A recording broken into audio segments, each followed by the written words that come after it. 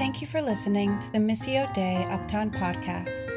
We are a church committed to our neighborhood, seeking to love and serve our beautifully unique community as we join God as He makes all things new. To learn more about us, visit mduptown.com. And this week we're on being submerged. And so if any of you were baptized through immersion, which is the only way, is one of the ways. But if you were through submersion, you're through immersion, then you were submerged under the water, and that's supposed to give you a picture of death, right? You're dying to sin, and then you're being raised to life in Jesus as you come out of the water. And so this week we are going to specifically talk about the death of Jesus. So it's an important question. If I were to ask my kids who are 9 and 6, why did Jesus have to die? And they would probably respond because they're kids that have a pastor as their dad. I hope they would respond this way. They say, because of our sin. We needed forgiveness from our sins. And I think that's a great answer. I think that is absolutely what is in the Bible. But I think that sometimes people raise other questions around that. They say, well, why couldn't Jesus just forgive us? Did you ever think about that? Like, why didn't he just say, you're forgiven? Instead of coming to earth in living a life as coming to an oppressed people, right? Experiencing condemnation and shame and pain and suffering. Why did he submit himself to that and then ultimately to the worst death imaginable, a crucifixion, death on the cross? And so to answer this question fully, it would take many sermons and probably lots of good books, and to give us a much bigger, fuller picture than maybe what I'm going to share today. But I want to take a crack at it, and I want to give at least 2 reasons today that I think that Jesus needed to die on the cross. And I hope that it begins to make sense and why it's significant that Jesus didn't just say, you're forgiven, and why that wasn't good enough, and why we needed Jesus to actually die on our behalf for our sin. So why did Jesus have to die? The first thing I would say is to win the war. Now, some of you would say, what war, right? What war did Jesus fight? I've heard of other people coming and leading insurrections against the Roman government at that time period, and maybe you've read some history in that front, but Jesus decidedly didn't do that. And so what are you talking about? So I want to start with the context of this passage, and then I want to build from there based on John 10. So if you can imagine, you're in this small Jewish village at the time of Jesus. And so when Jesus is describing about sheep and shepherd, this was a common thing that they would experience, a common thing that they would know about in that time period. Most people did not have a lot of money, so maybe they would own 2, 3, 4 sheep, and the wealthier you were, the more that you had. And they would be kind of in your backyard, and you may have a gate that kind of guards the sheep from leaving, or in some cases, you'd have one of your kids literally lay in front of this entryway so the sheep wouldn't get out at night. That would be part of their job. And most likely every village or maybe there were 10 or 12 homes that would have a few sheep themselves. They would hire one shepherd to take care of all of the sheep. And so they would walk by these homes early in the morning, and they would yell out to the sheep, and the sheep would know the shepherd, right? Because it was their shepherd, and they would know him by his voice, and he would know them by their names. And the gate would open because the kids would know that this is the shepherd and there was no problem. So Jesus is giving this image of what took place in that time period. And then he goes on to say something unique. He says, if they are not the shepherd, they'll have to climb over the wall or break in through the gate. And you know that they're not the shepherd because the gate will not open. The gatekeeper will not open the gate for them because the sheep will not know them by name. That is a thief and a liar and a destroyer. And then the passage goes on to say, in verse 10 is kind of the climax, the thief comes only to steal, kill, and destroy. I have come to give you life and life to the full. Now, again, most people have spiritualized this passage immediately. They've moved directly to say the thief must be Satan, and Satan comes to steal, kill, and destroy. And that is absolutely true. I mean, Satan's desire is to destroy your faith and to destroy you. Satan comes to steal, kill, and destroy your life. But Jesus is actually speaking of something historic that took place in that time period. And he's actually speaking about actual thieves, actual false messiahs, false shepherds in the time period that he was living in. So I want to take you through this because I think that context is important. Sometimes understanding what Jesus is saying contextually can help us then fill in the bigger picture. So, for example, and this is how I explain it to people, why did we not pick up on that right away that he's talking about these false messiahs? It's because we don't understand the imagery that he's using. The words that he's saying have significance in that time period that they don't have significance to us today. So if I were to say 9/11 or Ferguson, instantly in your mind, everybody in this room would probably say, well, 9/11 means something to me. I think of stories, I think of what happened years ago, and that's something that I lived through or heard about or experienced myself, right? Like that. Maybe you knew somebody that was in New York at that time, or maybe you had a family member that died, and that took place, right? Ferguson does the same thing. It brings up images. And so Jesus is speaking in a context where people would have heard much more than we do when he's saying these words. So let me give you an example. So there was a Messiah that came called Anthrages, and he was a shepherd himself. So you can see the imagery that Jesus uses here. And he was known as the shepherd. And as the shepherd, he employed guerrilla warfare tactics against occupying soldiers, against Roman soldiers. He would also do it against Herod's soldiers. And he was known as for how many people he could kill. But in the end, he was killed, and all of his followers, or all of his followers, were killed as well. So you could say that Anthrages came to kill because that's what he did. Second false messiah, and there are many more than the ones I'm going to list today, but just as examples, Judas Bar Hezekiah. And he actually grew up just 4 miles away from Nazareth, where Jesus was from. And he probably knew of Judas Bar Hezekiah as a teenager. Isn't that interesting? That someone claimed to be the Messiah when Jesus was a teenager. And Hezekiah was known for leading a revolutionary movement, but he was known for robbing Romans. Stealing from the rich, right, and giving to the poor Jewish people. So you could say that Judas Bar Hezekiah came to steal. He was killed, just like the other false messiahs, eventually. Simon of Perea died in 4 BC, which is around the time that Jesus was born. And he had been a Jewish slave of Herod, and he was a slave in the palace, but then was able to escape. And he claimed to be the Messiah and led a revolutionary movement as well. But his biggest claim, and he actually was crowned King of the Jews by many of the people that were following him. And his biggest claim to fame is that he burned down the palace of Herod. So you could say that he came to destroy. So you kind of get the picture.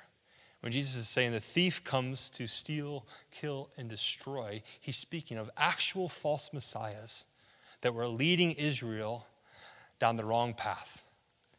And so Jesus, when he says that I am the good shepherd, I am the gate, and the sheep know me by name, and the only way, essentially, is to go through the gate, is to follow me. He's declaring right then and there that he is the Messiah that they've anticipated that is to come.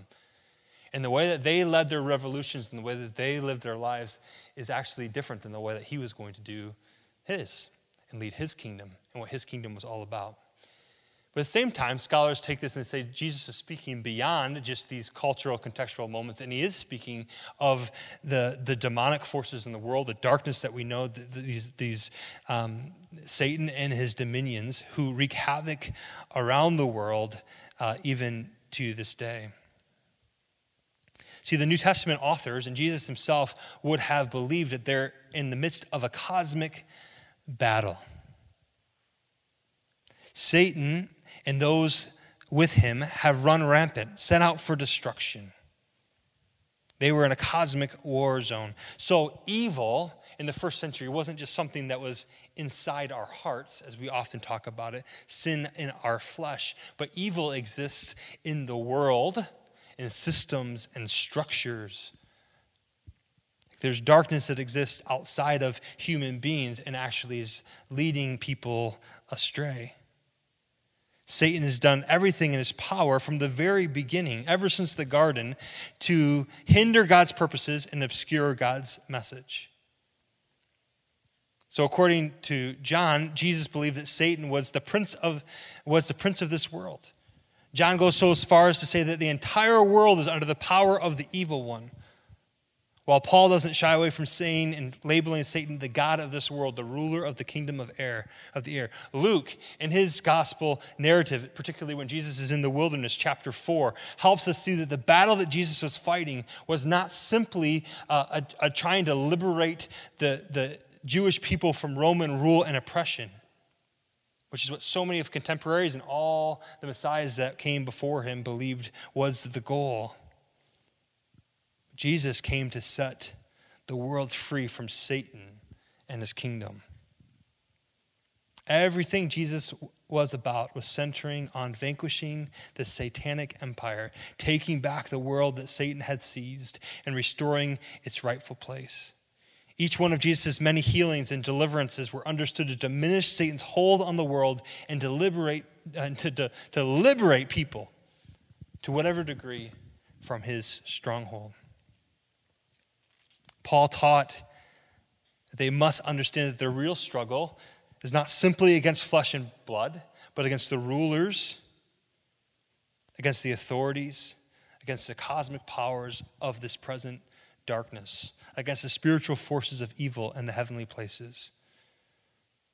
So what Jesus did was to drive out the prince of this world, as it says in John 12:31. He came to destroy the works of the devil, 1 John 3:8. He came to destroy the one that has power over death, that is the devil, in order to free those who all their lives were held in slavery by the fear of death, Hebrews 2:14-50.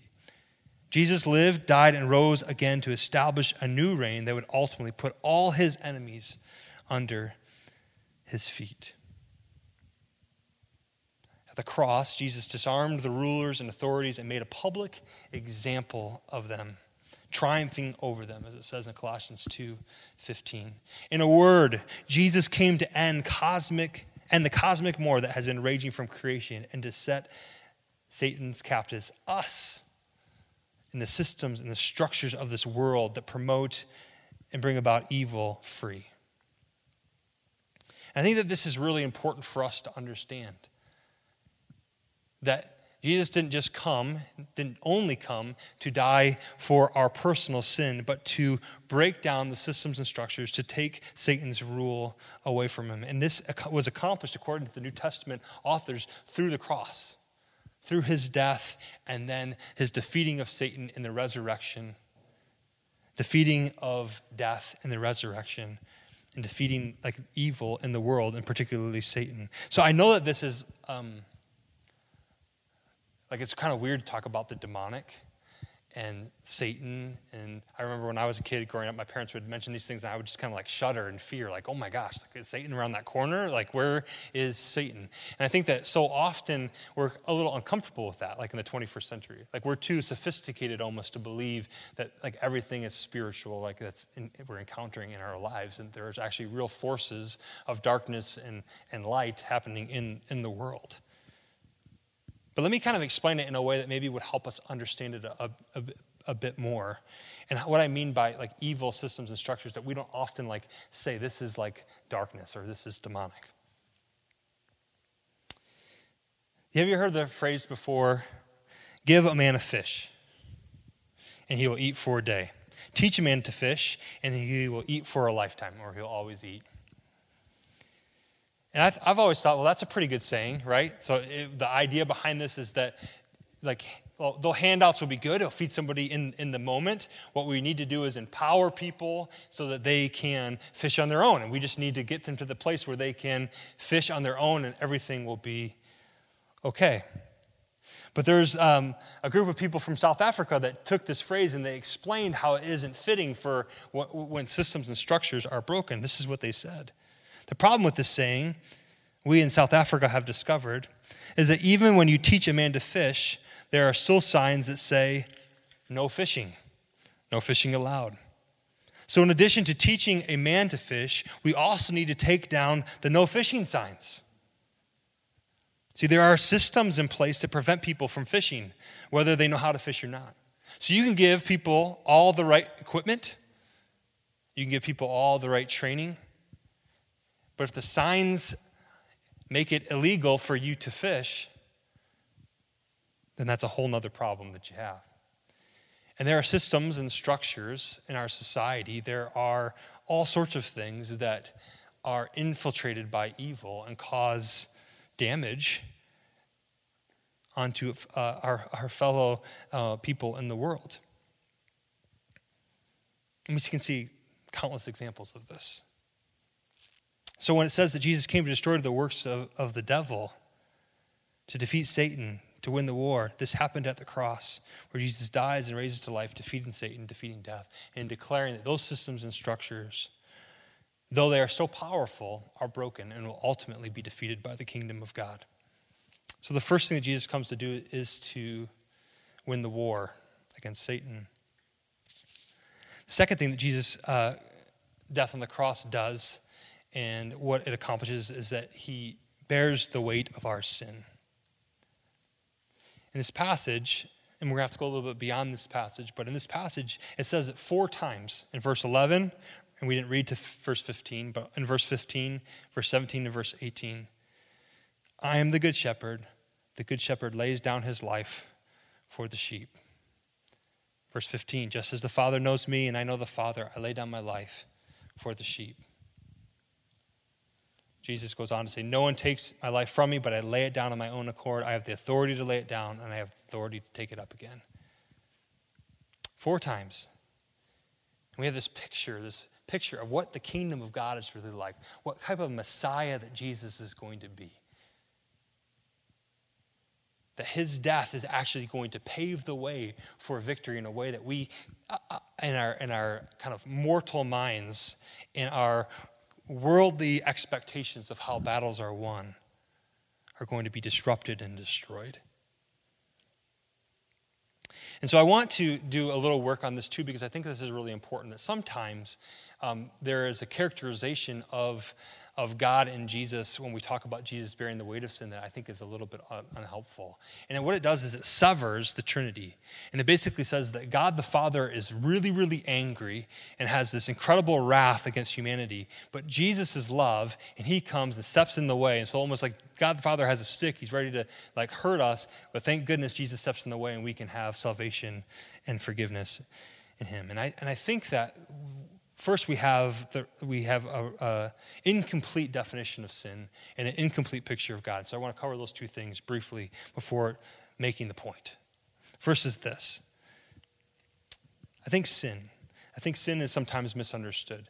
Often what we do is we think of that God has this moral standard. God wants us to obey it. Oh no, I haven't done that. So God is angry at me. And like I said before, fortunately, Jesus gets in the way and takes upon that wrath on my behalf. And I know that's like a characterization, but honestly, I say that as a characterization because that's what a lot of people believe. That's like kind of how they've been described the gospel.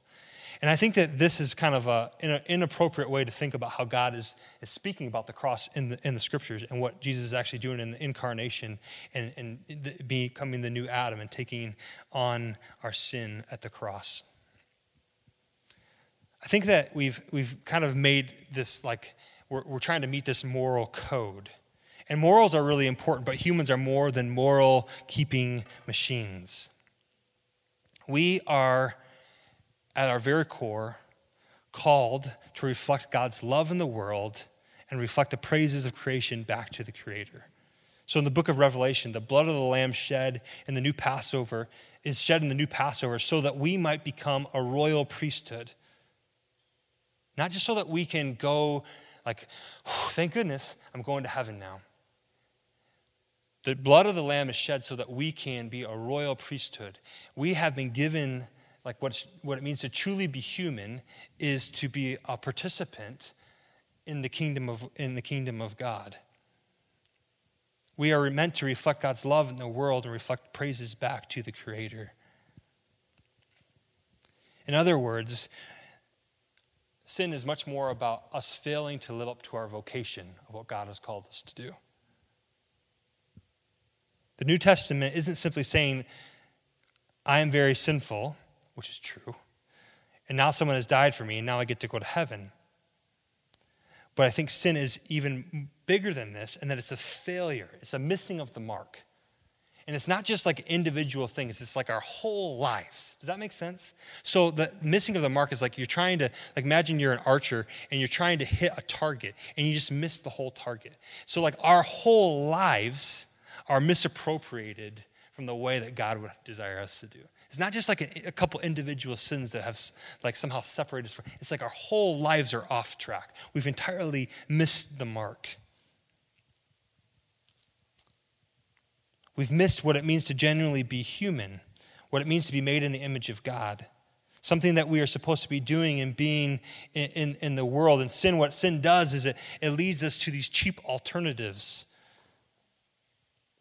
that we eventually worship, right?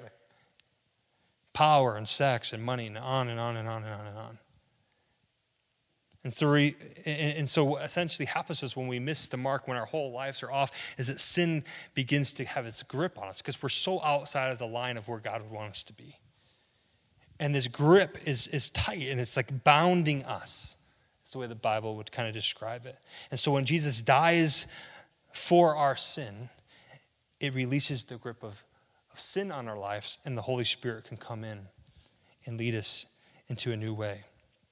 I think the second mistake that sometimes happens is that in not understanding the fullness of sin is sometimes we don't understand the fullness of what's happening in the Trinity at the cross. Jesus rescues us from all the things that get in the way of us being these genuine human beings that we're supposed to be. But the cross is primarily, in my mind, the love of God on display.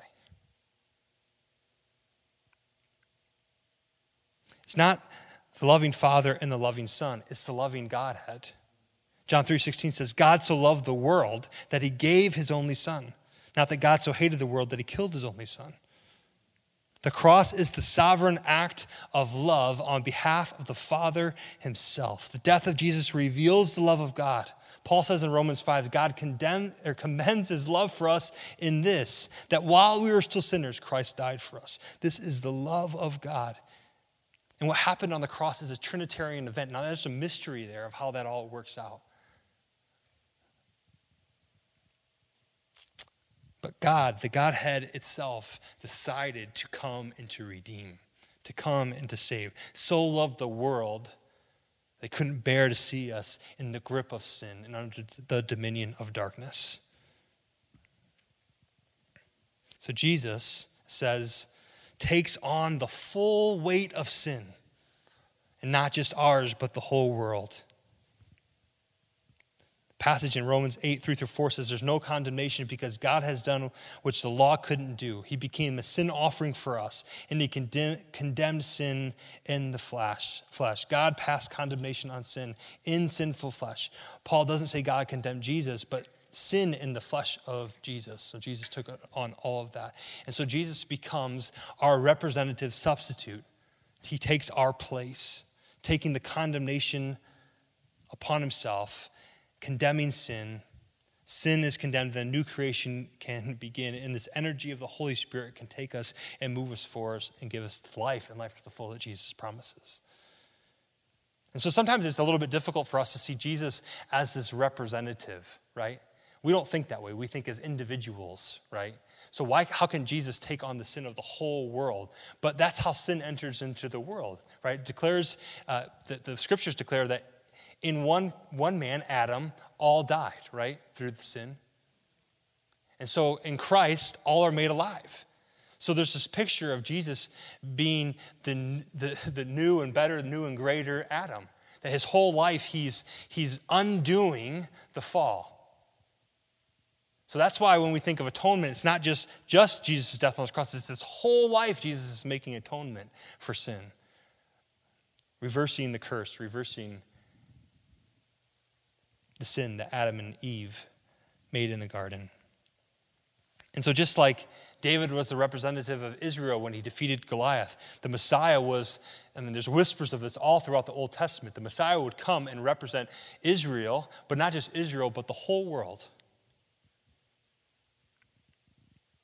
So when Adam all died, so in Christ all could live. This is how Paul logic works. One died for all, therefore all died. He wrote in 2 Corinthians 5:14, and thus 7 verses later he says, God made him to be sin for us who knew no sin. He concluded 7 verses later, so that in him we might become the righteousness of God. And this is the idea of Christ took our sin and we got his righteousness. And I think the last thing that I want to say about the cross and why the cross is necessary is I think that the cross takes the depth of evil and sin in the world seriously. And I want to kind of help us understand this, is I think that we so often, I think because we're missing the mark so much, that we don't see the depth of evil in the world, or just becomes numb to it. I mean, just think about what happened just this week. Somebody just mass murdered a bunch of people. And this happens all the time in our society. Think about what we've seen, the incredible racist acts we've seen this last year take place against Asian people and black people. And I mean, it's incredible, the darkness and the sin that is involved in our world. And not just like everybody out there, but the things that I do in my life, if I'm truly honest and if I'm sensitive to the Holy Spirit. Miroslav Volf is a famous theologian, and he grew up in a war-torn country in Eastern Europe, and he was witness to many people being killed and being raped and being murdered in front of him, and it happened to his friends and family and things like that. And so when he talks, and Miroslav Volf is really unique because he's a pacifist in the midst of having experienced like that sort of thing in his life, which is pretty remarkable. And he talks about forgiveness, and he says this: when faced with radical evil, to say, "Oh well, don't worry, I will love you and forgive you anyway," that is not forgiveness. Certainly not reconciliation. It is belittling the evil that has been done. Genuine forgiveness must first exclude, argues Volf, before it can embrace. It must name and shame the evil and find an appropriate way of dealing with it before reconciliation can happen. Otherwise, we are just papering over the cracks. If God does not hate the wickedness that happens in his beautiful world, he is neither a good nor a just God. Jesus Christ, as God coming down into the midst of this mess and the muddle to be with us and to rescue us, that rescue was affected by the cross of Jesus. So I want to try to explain what I think, like, forgiveness is costly. About 6 years ago, we had somebody break into the space we were meeting before as a church over in the Preston Bradley Center on Lawrence in Sheridan. And someone kicked in the door for all of our equipment. And we had, thousands and thousands of dollars worth of sound equipment in there and other things, but they didn't take anything, which is kind of weird, right? Like, I don't know what that seems like. If you were looking for something, the sound equipment would have been the thing you're looking for, but maybe they were looking for some petty cash or something else. I'm not sure. But let's just imagine for a moment that all of the equipment had been taken. All of our stuff, thousands of dollars worth of equipment. We could go after that person if we knew who it was, and we could punish them because what they did was wrong. We could report them to the police. They would be punished, and it's against what is right and good and true. Outside of what God's holiness would demand from us, outside of the image that God wants us to live in the world, it's missing the mark, right? And the loss of all that equipment would have been given us every right to be frustrated, disappointed, and even angry in some regards. And so if people just say, well, just forgive. There is a sense where I could say, yes, I forgive you. But what's taking place when I say that I forgive somebody and wipe the slate clean with someone that stole all that equipment? I have to bear the weight of that, meaning I have to actually pay to get new equipment. There's actual cost to that forgiveness. Or I have to go without equipment. Like our church has to not have equipment anymore, right? Either way, we are bearing something in order for that person to be forgiven. Does that make sense? And I think sometimes we think of forgiveness as just like, oh, Jesus could just be like, you're forgiven. But the weight, the burden of that sin is not accounted for. And so at the cross, the justice of God and the love of God are on full display. This is what we are saying happens when Jesus takes our place. He takes what we deserve and he bears what we deserve so that we might be free, we might be forgiven. He bears our burden. He bears our shame. And he gives us his righteousness. So at the cross, what happens is that Jesus wins the battle over Satan. He defeats death through his resurrection. He breaks the powers of darkness in the world. He sets us free from sin. And he gives us his righteousness in the power of the Holy Spirit. So that's briefly why we need the cross. And I think as we head into this season of Easter, and we remember what Christ has done for us, I want us to be able to lift that up. That by his wounds, we have been healed. And not just us, but the whole world. Thank you for listening to the Missio Dei Uptown podcast. We are a church committed to our neighborhood, seeking to love and serve our beautifully unique community as we join God as he makes all things new.